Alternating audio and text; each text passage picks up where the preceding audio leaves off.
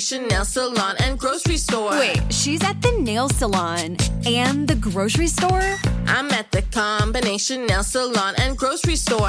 Groceries through Instacart, delivered to my door. I don't have to choose between acrylics and the grocery store.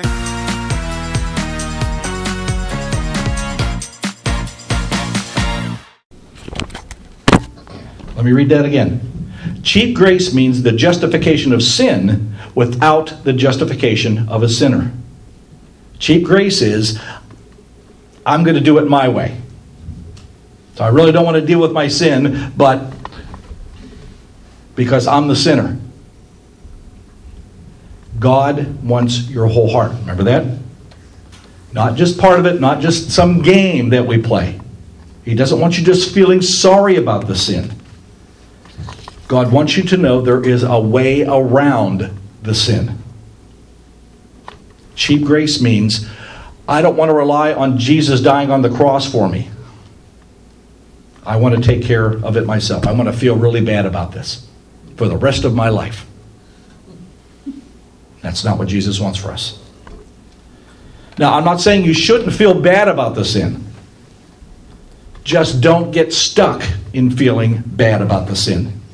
Use the knowledge of the truth that you have the remedy to the situation. If you're feeling bad about a sin, then use that as the springboard then to take you to where you need to go next.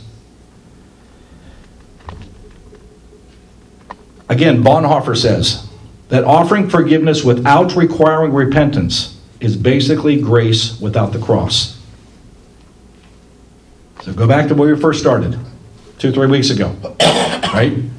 We want to get immediately to the forgiveness, right? Makes me feel good, makes you feel good. Let's do that. That's step 2.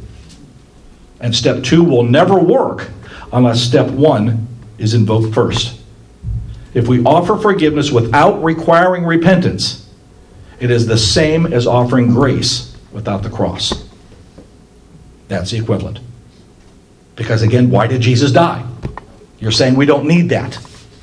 I'm a nice guy, I will just forgive you.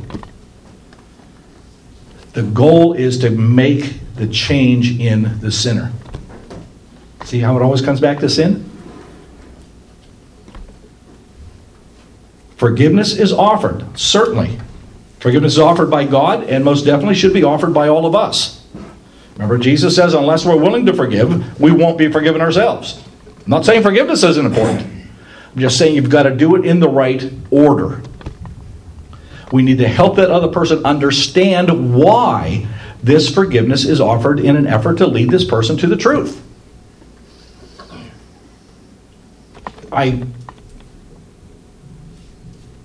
just saw a communion service. Now, communion is preparing for Jesus' death, right? My body broken for you, my blood shed for you. I'm going to die on the cross. The pastor never said one word about why people need to receive communion. Oh, a little snack. Let's just go up and have it, right? Nothing was ever mentioned about that.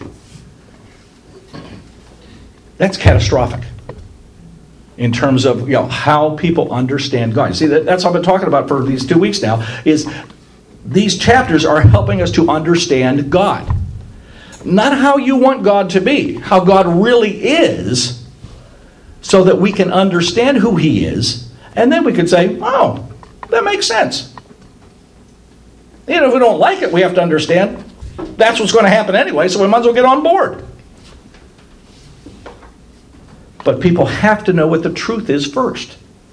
And before we can tell anybody else what the truth is, we ourselves have to know what the truth is. So this is incredibly valuable to us, that we don't get stuck in that fairy tale of salvation.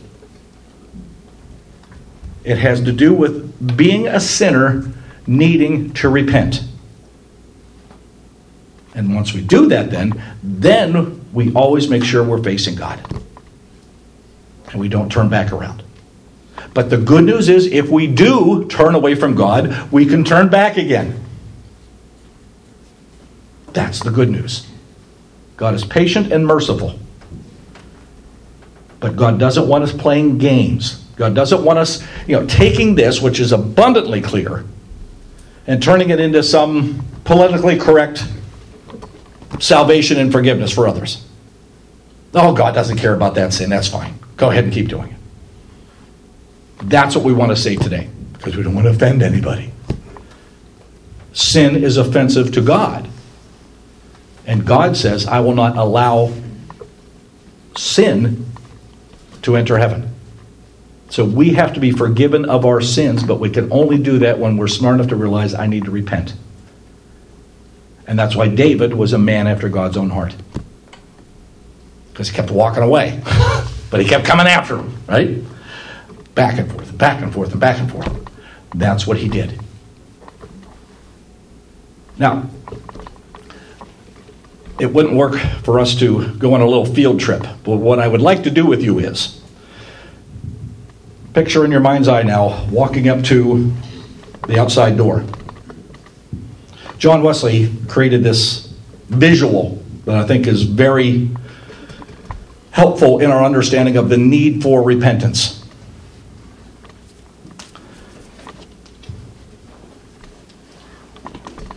You want to grow in faith. You want to be a person of faith.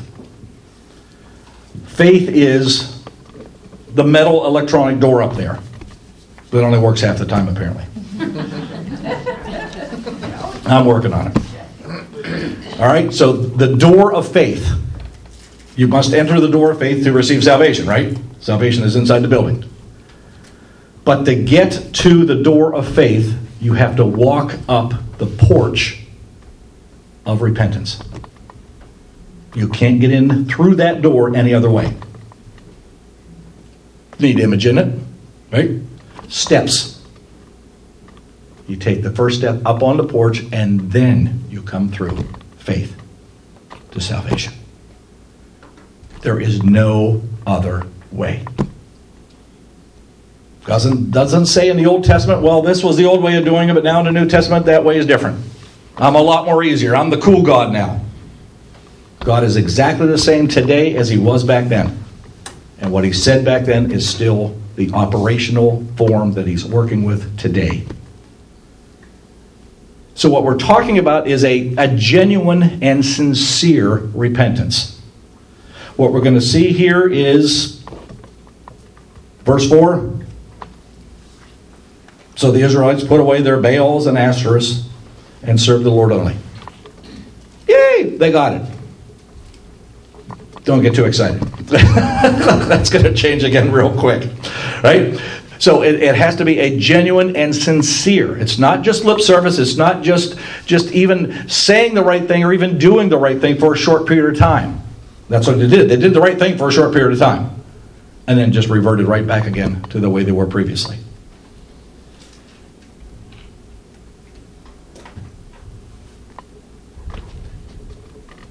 I've come to discover that you immediately know that repentance is not sincere when a person uses the words like, I have sinned, comma, but. Right? You know that, don't you? It's a disingenuous apology, right? I'm really sorry I did that, but it was really your fault. That's what you're saying. The but basically means disregard everything I just said, and now I'm going to tell you what's really on my mind. It's everything after the but that you listen to. That is not genuine. So as you're going to see King Saul do precisely that before too long. Oh, Lord, I'm really sorry. But. Right? Now, so we have that negative example, but then we're going to have a positive example as well. David, with his affair with Bathsheba, is confronted with his sin, and he doesn't use the word but. His is a genuine repentance. So these Israelites now are showing some signs of genuine repentance.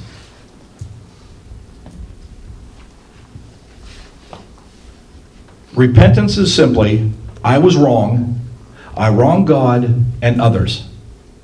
Put a period at the end of that sentence. Exercise your Miranda rights because everything you say will be used against you. It's short, it's sweet, it's to the point.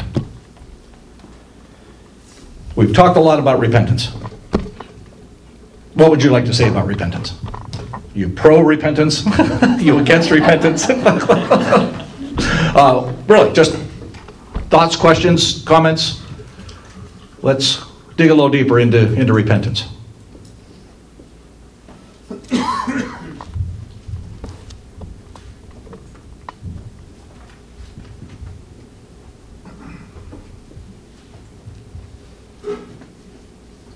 Guess you're all completely for it, huh? All right, so you hear what I'm saying now? I mean, we understand this. We are a group now that has this common understanding. It is our job to correct misunderstandings out there. And that might be with a family member at Thanksgiving dinner. Don't miss the opportunity. Who knows? Somebody at work, some casual acquaintance you're just standing talking to. But if you listen carefully, you will hear people are all about forgiveness, but don't want to change the behavior. I'm really sorry, but it really wasn't my fault. Some excuse will follow. They often blame it on their parents. Usually the mother. I don't know why, but she's a fair target, right? So it kind of works that way. All right, anything else you think of about repentance, please bring it up, because I really want to make sure we have a good handle on this. This is so foundational. Go ahead, Jimmers. We're doing a study of Revelations with the young adult group, and it's amazing how many of the things we've studied so far are brought up constantly in the study of Revelations. So people still don't figure it out until the thousands of years later. Yep, it's still a complete and utter mystery when God made it so clear. Andy, how many times did you point out repentance Friday night and stuff? At least 3. Yep. But again, demonstrating God is the same yesterday, today, and tomorrow, you see? So the time doesn't matter. The culture does not matter. What matters is the consistency and faithfulness of God. And that will not change. Once we know that, now we can say, okay, I'm either going to accept that or reject it. Gary, an interesting thought of the day. The only way you can have a relationship with God is through that. You can't, Precisely. You can't get there any other way. You're on the outside looking in. And right. Unfortunately, well-intentioned Christians over pretty much this past generation, we need to take ownership of this. And why things are the way they are in this country now is because we have, as Bonhoeffer said, created a cheap grace. We've made the church nothing more than a social club. We're pretty much the same as the Elks or the Rotary or whatever, the Lions Club. We're just a bunch of nice people that get together and are helpful in the community. That's all we are. No, we are people who insist on repentance so that we can all go to heaven. But we want to cheapen it up big time because we don't want to offend anybody and make rules and regulations that they would not like. I've actually discovered that especially when it comes to church, people really do appreciate knowing what is expected. And any of you that have been through the membership class here over the last 14 years, that's one of the things I do. We make it abundantly clear. This is what we're about. This is what you're signing up for. You're not signing up to sit in a pew. We'll find something for you to do. The pews are torn apart. Yeah, you're not sitting anyway these days, so you got to sit in lousy metal chairs. So the Marquis de Sade models here. That's right. There was 2 chairs sitting up on the stage that had cushions on them. You notice I wasn't sitting in it very much though. total hour service. I was maybe 4 minutes in that chair. So. No, just trying to create something similar to what we're used to seeing at least. So we noticed there were cushions on your chairs. Yeah. you want to borrow my cushion? Actually, it's not bad without a cushion. It's an ergonomic chair. It's a chair Jesus would use. So, any other repentance thoughts? Good. I think an easy place place to beat ourselves up is when we do repent and we go to someone to ask forgiveness and their reception of what you do is not received. And we tend to forget that that's not our responsibility. That is between them and God. But it's real easy to carry that burden on, thinking that you have still not done what you needed to do, when in fact you have, between you, that person, and God. But sometimes it's not received that way. Yep. Well stated. Yeah, absolutely. And again, that's the devil at work trying to convince us, well, that's still not right with this person. So if you've done what you can do, then precisely. It's between that person and God. It's not between you and the other person. You are justified in the eyes of God. Yep, you have done the right thing. Good, Riz. And you have to do that from the heart. Yes. You can't do it from the mindset, I've got to do this. It has to come from the heart, and then you will be able, I think, to let it go. Well, really comes from the heart. That's why that term's used, wholehearted. Yes, it has to be, it's not just an exercise we go through, or you just don't throw up the formula of words. Yes, it has to be a heartfelt experience, and that's what God is really, really looking for. But the heartfelt experience is what demonstrates our change, you see. It's a step in the process of really showing a genuine change in a person, in any of us. So again, I'll use the word humble. You can't say I repent, but I am still going to be arrogant in my sin.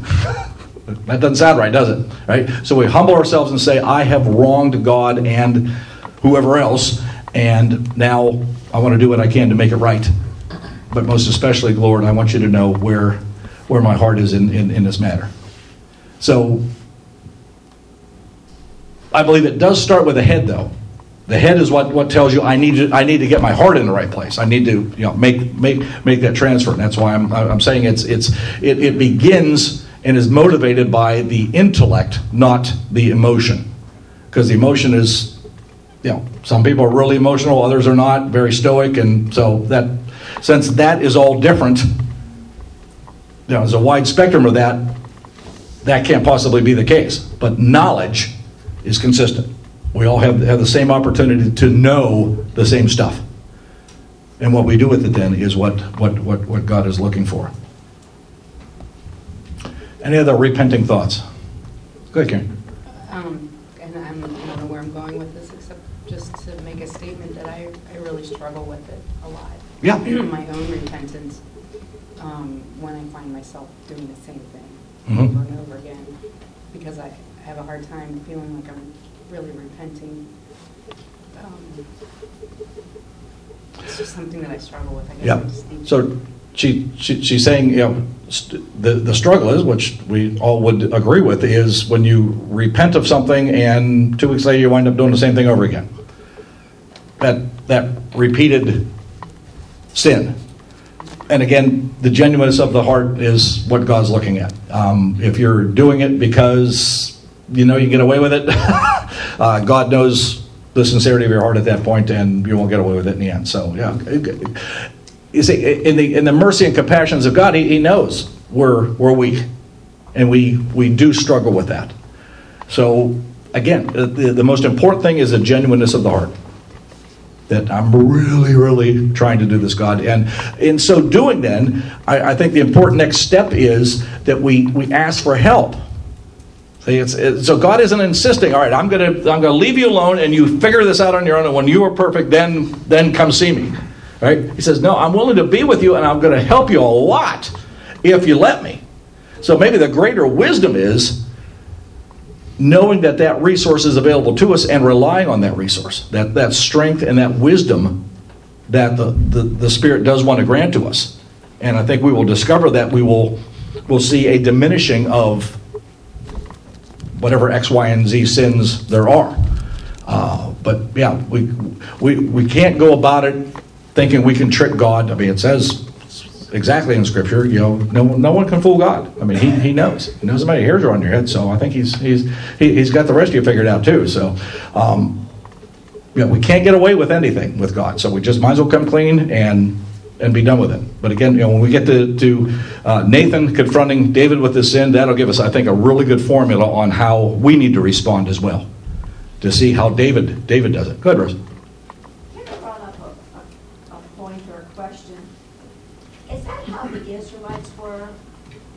Like when they wanted this king, I'm jumping ahead a little bit, but they saw what God did. They saw the miracles, and they still wanted the king. Is that what we're like? Does anybody want to say yes to that? Or you want me to? No, exactly. We're all pretty much in the same boat at that point. I mean, that's what it means to be human. So, yes, we want to be like that. Well, exactly. We all struggle with that. So, but that's why you see, you know that now, right? I mean, you can see how that doesn't work. And so the beauty of it is the mind then says, okay, I don't want that consequence. And God is saying the only way to avoid that consequence is to repent, change your behavior, and rid yourself of these other gods, and let's work together on this. But yeah, we all have a tendency to be that way. And that's really the story of the Old Testament. The beauty of it is, even to this day, the Jews are still God's people. As much as they've screwed up over the years, they're still God's people. You see, so God covenanted with them way back when, and that's irrevocable. As bad as they get, God will not break that contract with them. But He makes the same contract with us as well. So, we have a lot of help available to us that we really do need to take advantage of. God is there to help us. Jesus didn't. He made it clear he's not here to judge us and make us feel bad. I'm your friend. Let's work together on this. Isn't that what friends do? Let's work together to fix this. Because I don't want you carrying that guilt around for the rest of your life.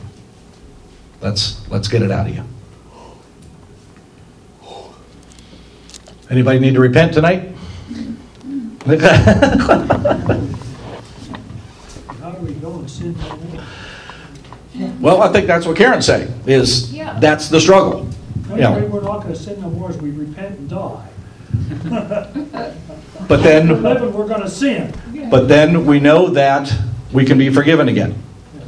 So what's important to God is not how much we sin, it's how much we come asking for forgiveness.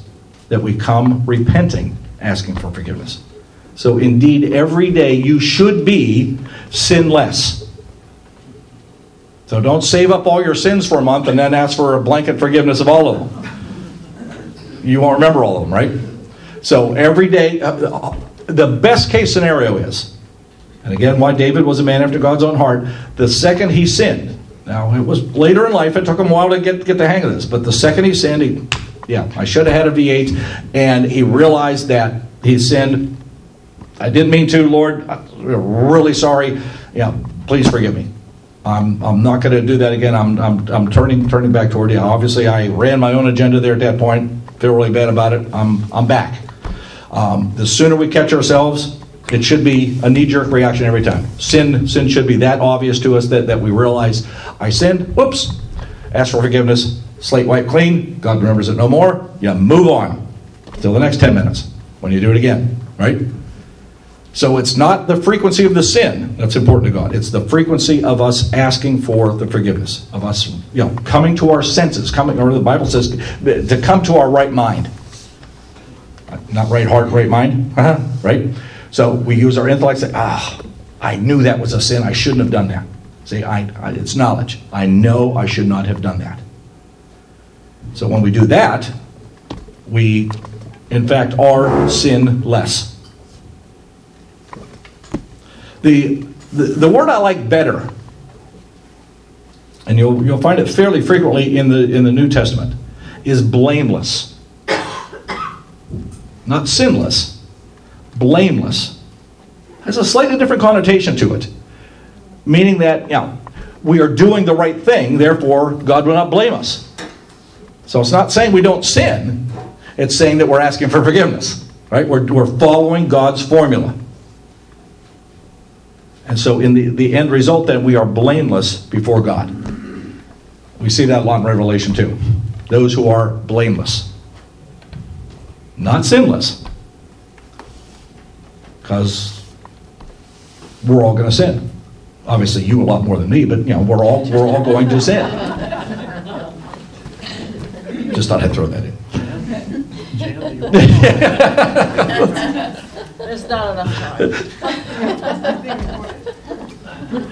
So, any other repentable thoughts?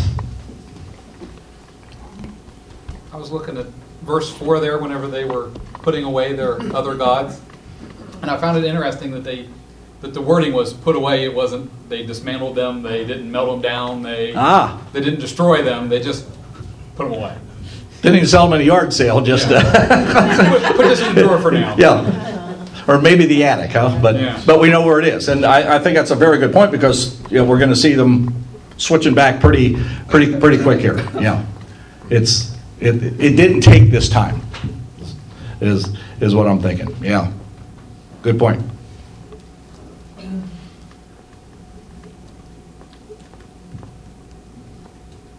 Verse 5. If you're willing to do this, then do it. The people do what they're told to do. Next thing that happened, verse 5, assemble all Israel at Mizpah, and I will intercede for the Lord for you. Right? So once God sees the turn, not even saying they're fully back yet, but you see, that's where the wholehearted, the sincerity comes in. Once God sees that, He just gets all kinds of excited. Right? They're coming back. Here they come. And he's ready and available and wanting to bring us back. Best story ever, prodigal son. Now, that's about God and us. I don't know if you caught that or not, but it's not about a father and his son and all that. It's about God and any of us. Son goes away, rejects everything, in fact, takes the inheritance and runs away and squanders it on loose living. But then, when the son realizes the error of his ways, remember what he says? I will return to my father. And the sign of his repentance, he had this whole speech worked out in his head. Father, I'm not worthy to be called your son anymore. Just make me as one of your slaves in the home. Which for him was a better deal than what he was doing, eating pig food. Right? So that seemed like a step up for him. And so, head hung low, coming over the hill. Best part of the whole story. Dad sitting on the porch, looking exactly in the same direction his son left, knowing he would return the same direction. Even better point. Father doesn't stay on the porch. He gets up and runs to his son. See? As soon as he sees him coming, as soon as there's evidence of the turn, God is just running toward you. To embrace you, to hold you, just love you, to welcome back. That's what God will do for any of us. So when we're talking to an unbeliever about this faith, lead with that. Right? I mean, you got to talk about repentance. You got to, because repentance means sin, and that sounds terrible. But this God will forgive, blanket policy, everything you've ever done. You're just a newbie, so God's not going to make you write it all down and make a list out of it. You just have to say, Lord, I've screwed up my life. I have gone my own way. I have rejected you. I want to come back. Ding! God's off the porch like in the cartoons, and just a smoke cloud behind him, just running toward you. It's incredible. But he's waiting for the turn. Start turning back. And here he goes. And that's what Samuel's doing in verse 5. You guys don't know how to do this? I do. You got rid of your idols. Well, at least you put them away. Yeah, we'll take that at this point. I mean, as bad as they were, that really is a big step for them. Right? But I will intercede for you. You don't have to do anything. I'll go to God and I'll talk to him and I'll make sure God knows you guys are a bunch of knuckleheads. But you're turning back. Now, do the geography. Mizpah is one of the towns in the tribe of Benjamin. Remember previously what happened in Benjamin? Remember the big rape / kill? I think Benjamin would be the last place they would they would want to have this meeting. But again, showing the mercies of God, now let's go to the worst place. Let's go to the place that flat out was so obvious they rejected me. Let's go back there. And they do. Verse 6. Now, somewhere in repentance,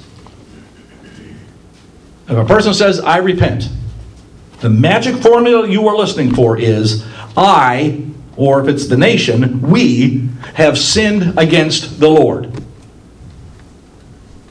It's not, I sinned against the Lord, but the devil made me do it. It's, I have sinned against the Lord, period. That's the formula. A simple admission that we have gone against what the Lord has commanded. Now you see what Samuel does? Pouring out water? Kind of sounds pretty baptismal-y, doesn't it?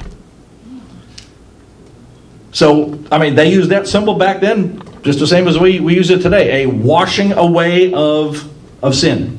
Right? The water takes it away. They used a lot of water here. See that? Actually made a trough in the ground and eroded. A lot of water. Well, duh. A lot of sin. A couple drops ain't going to do it here, y'all. Right? We need a river. But they caught that symbolism. Now, verse 7. Remember how bad the Philistines are? Well, these guys are just rotten. They hear that the Israelites are assembling. Now, this is like a peace conference. And Philistines say, oh, they will be there unprotected and everything. Let's attack them then. These guys are bad. Well, knowing that that's the plan, they see the army coming at them. The Israelites don't know what to do. They cry out to God. Smart move. And asking Samuel to intercede for them. See, God, we're turning. You promised to help. Here's a good opportunity, Lord. Will you take it? But do you see the order of things? The people have just barely begun to repent. They said, we have sinned against the Lord. Next thing that happens, bad old Philistines show up. Right? I'll wait. So, all they had to say was, we have sinned against the Lord. And the next second, God is ready to work. Now again, in our understanding of God, you need to understand this fact about God. That God isn't going to say, well, you need to repent. And then when you say, Lord, I've sinned against you, God's not going to say, well, that's a good start, but there needs to be more. And then give you this long list of stuff else you got to do. Right? That's all he wants to hear. I have sinned against the Lord. Done. Boy, does he knock those Philistines for a loop. Ooh. Right? Right? Peggy's so slow, I got to help her out.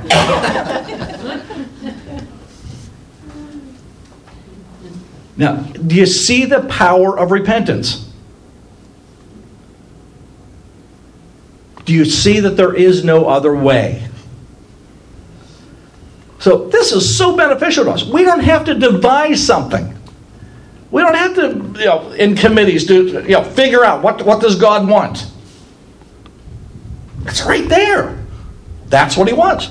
do that. And we're done. Look at the results here. Previously, they entered into 2 battles with the Philistines. They didn't go well because they didn't consult God. Second time, they picked God up and forced him to go into battle. God said, well, I'm not playing this game, right? Let him get defeated, let himself get captured, the whole 9 yards.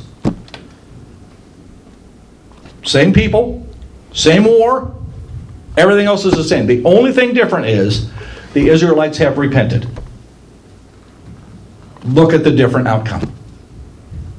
Did the Israelites do anything to defeat the Philistines? No. Not until after the run. Right. God scared the bejesus out of them. And they go running off into the woods like madmen. And the Israelites say, oh, there's some easy pickings. Let's go wipe them out. And they do. But the Israelites did nothing to put that fear in the Philistines. They panic and run. And the Israelites chase them and kill them, verse 10.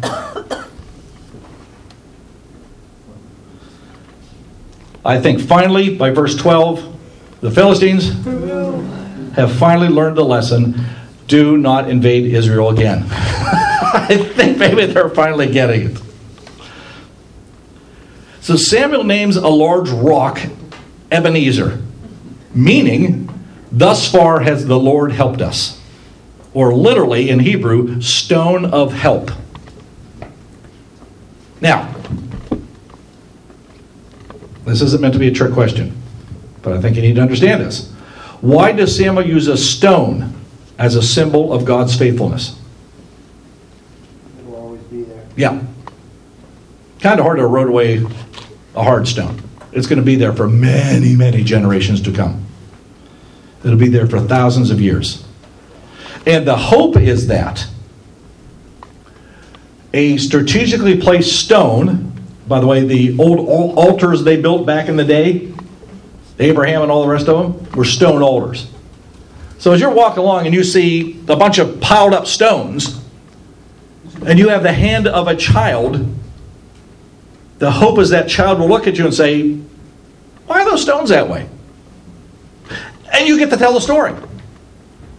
You get to pass it on to the next generation. That's why stones are used.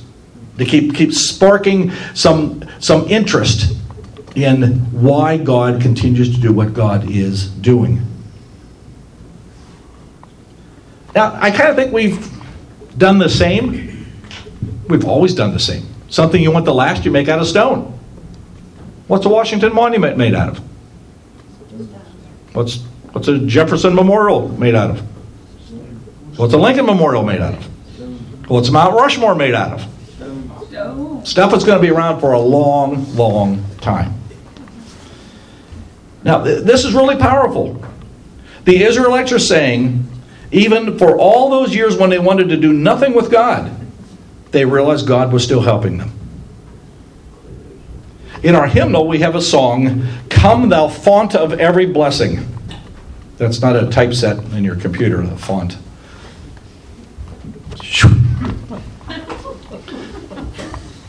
In that song, verse 2 says, Here I raise mine Ebenezer. Hither by thy help I'm come, and I hope by thy good pleasure safely to arrive home. Jesus sought me when a stranger, wandering from the fold of God, he to rescue me from danger interposed his precious blood. So, remembrance of the history about this stone and what it means, and now transferring it, the last half, to personal. I wandered away from God, but there was Jesus to rescue me and bring me back by offering his precious blood for my sake. It's a pretty cool song.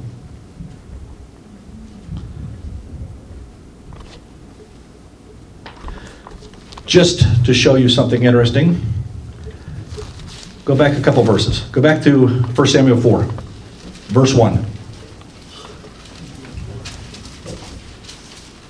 4:1. Now the Israelites went out to fight against the Philistines. The Israelites camped at Ebenezer. So the location is Ebenezer. Still mean the same thing. God is our help. God didn't help much back then. Right? So now the stone is named to bring back that memory that we did it wrong then. We picked the right place, but with the wrong motivation, the wrong heart. Now we're trying to do it right, and look at what God is doing. Scared them half to death, they go running off, and they were easy picking. That's what God is willing to do. Chapter 7 now, the Lord wins a mighty battle, and Samuel commemorates the occasion by naming a stone Ebenezer. This is a new Ebenezer. A new time is upon them. But the only difference is that the Israelites repented. Everything else is the same. The location's the same, the people are the same, everything's the same, except the Israelites have been willing to repent. They lost those two first battles at the first Ebenezer because they didn't trust God, but instead they trusted false idols and their own ingenuity. But now, desiring to repent, Israel doesn't even have to draw their swords to send the enemy running. Verse 15 points out the fact that Samuel not only serves as the nation's religious leader, but also as their principal judge. He's pretty much running the show. Because up to this point, he is the only one who is following God. That's the only difference. And there goes chapter 7. Told you it was a big one. Learn a lot about God in chapter 7. Last thoughts, questions, comments on chapter 7?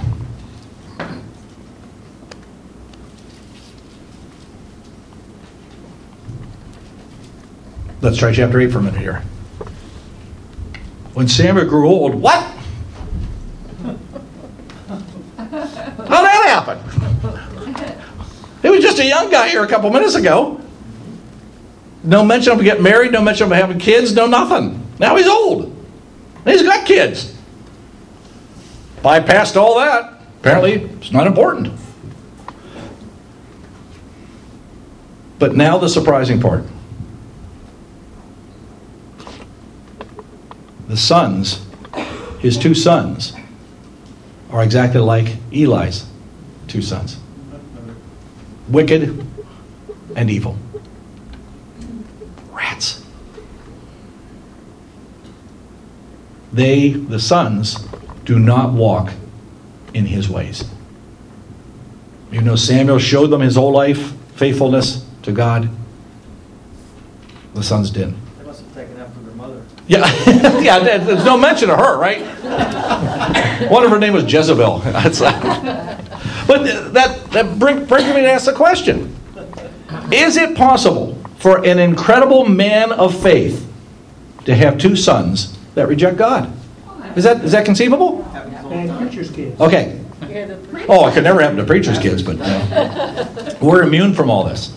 But no, you see, that's the point. And I think part of what we've been talking about here is, if we're talking repentance, a lot of that has to involve our kids. And not all of our kids are where we think they should be, faith-wise. Even though we've done the best we can, we've shown them a good example, we've been helpful to them, we've done X, Y, and Z, A, B, and C, and all the rest, and we've done what we've done, and we can't do any more. It is possible for kids to choose something else. So again, factor God into that. With what we understand God now from chapter 7, you've got to bring that into that personal situation. Does God condemn Samuel like he did Eli? See, Eli was doing a bad job. as a father and as a religious leader. I mean, it's no wonder we're not surprised that his sons turn out rotten. But even in the best of circumstances, it is possible for children to grow up and reject God. But now the follow-up question is, how does that happen? How does a child do that? What? They're not paying attention to the parents. Okay. They're allowing more of the culture to dictate to them than the parents. Okay. How else does that happen? Not teaching the kids right when they're growing up. Okay. Well, let's assume they have all the best teaching. Not discipline. Okay. If they're not disciplined, so if you just let kids go and do, even if you're showing the best example, but not disciplining them when they go astray, that'll do it, right? So that does fall back on the parents. How else does that happen? Good. I think that you teach by example and how you live, but it is still their individual choice. The same as it is our choice to follow God or not to follow God. You can instill all the best in them, but it ultimately is their choice. Yep. And we're not to blame. Well, I believe if we are living life in the Word of God, we are not to blame. Hard to do as a parent. We say, what did you do wrong? Yep. But they have to make this choice. Yeah, you feel bad and you feel guilty about it, but yeah, right. What else could you do? I think you're right on target. But again, that's what the devil wants us to do. That this bad kid is all your fault. No, especially when a child grows up and can make some adult decisions of their own. You'd like to follow what Proverbs says, train up a child in the way he should go and he will return to it. That happens, but obviously not always. So there's no rhyme or reason to this. But it's, you do the best you can with what you got and trust God with the rest. But it's amazing when it does happen. But another good Bible study would be, take a look at the big guns. Abraham, David, Solomon. You look at a lot of those Old Testament characters that were Jacob, had lots of kids and all that. Adam. Just about every one of them. In terms of bringing children to faith, complete and utter failures. Go ahead, Dave. Hey, how about just the natural inclination towards rebelliousness? Yes. On the part of you? Yes. That has to come into play almost subconsciously when you're, especially teenagers. Yeah, they want to. It should come as no surprise when that happens. Absolutely. Yeah. And the fact that if you brought them up the right way, they'll get beyond that in most cases and return to it. Yes, precisely. So the way the parent handles the rebellion is also critical. Sure. And again, the prodigal son image, I think, is pretty applicable at that point. That the father, technically, you can't get your inheritance until I'm dead. But the son asks for it, and the father, okay, you don't know what you're asking for. It's going to be similar to how God the Father treats Israel when they ask for a king. God even told them, this is what you're asking for. And they said, sure. You're going to hate every minute of this. But that's what we want. So people are allowed to make dumb decisions, I guess. Unfortunately, oftentimes the one dumb decision leads to another and another. Go ahead, Peggy. But it's kind of like asking, if that's God and us, that's like asking God's blessing to turn away from Him. Yes. And He's going to let us. But we won't be blessed, but He'll give His blessing for you to go. We're going to see that in chapter 8, yes. That's exactly what God does. And he always does that. Again, He's the same yesterday, today, and tomorrow. So, my point is, I don't want us to be looking at this Old Testament stuff and thinking, well, that was thousands of years ago. That could never happen today. Right? It's the exact same thing. And when we find ourselves in a similar situation and make the bad decision, the consequence for us will be exactly the same as it was for these people. However, God is still faithful and true and will respond to our repentance just the same as He did to these people. Go ahead, Bill. Does it also takes a church family. Yeah. How many churches have maybe a program for the kids, but that's all it is, it's just a program on Sunday where, that's why I commented, I like the way the church here does with our kids here, because I think they're, not only is the parents helping, they're getting a lot of help from this church family. And it's good to call the church a family. Yeah. Because the Bible calls us brothers and sisters. So yeah, we're family. That's why we eat together. Because that's what family does. No, it's a very good point. You know, we need each other. You know, worst thing that could happen is a child to be raised in isolation.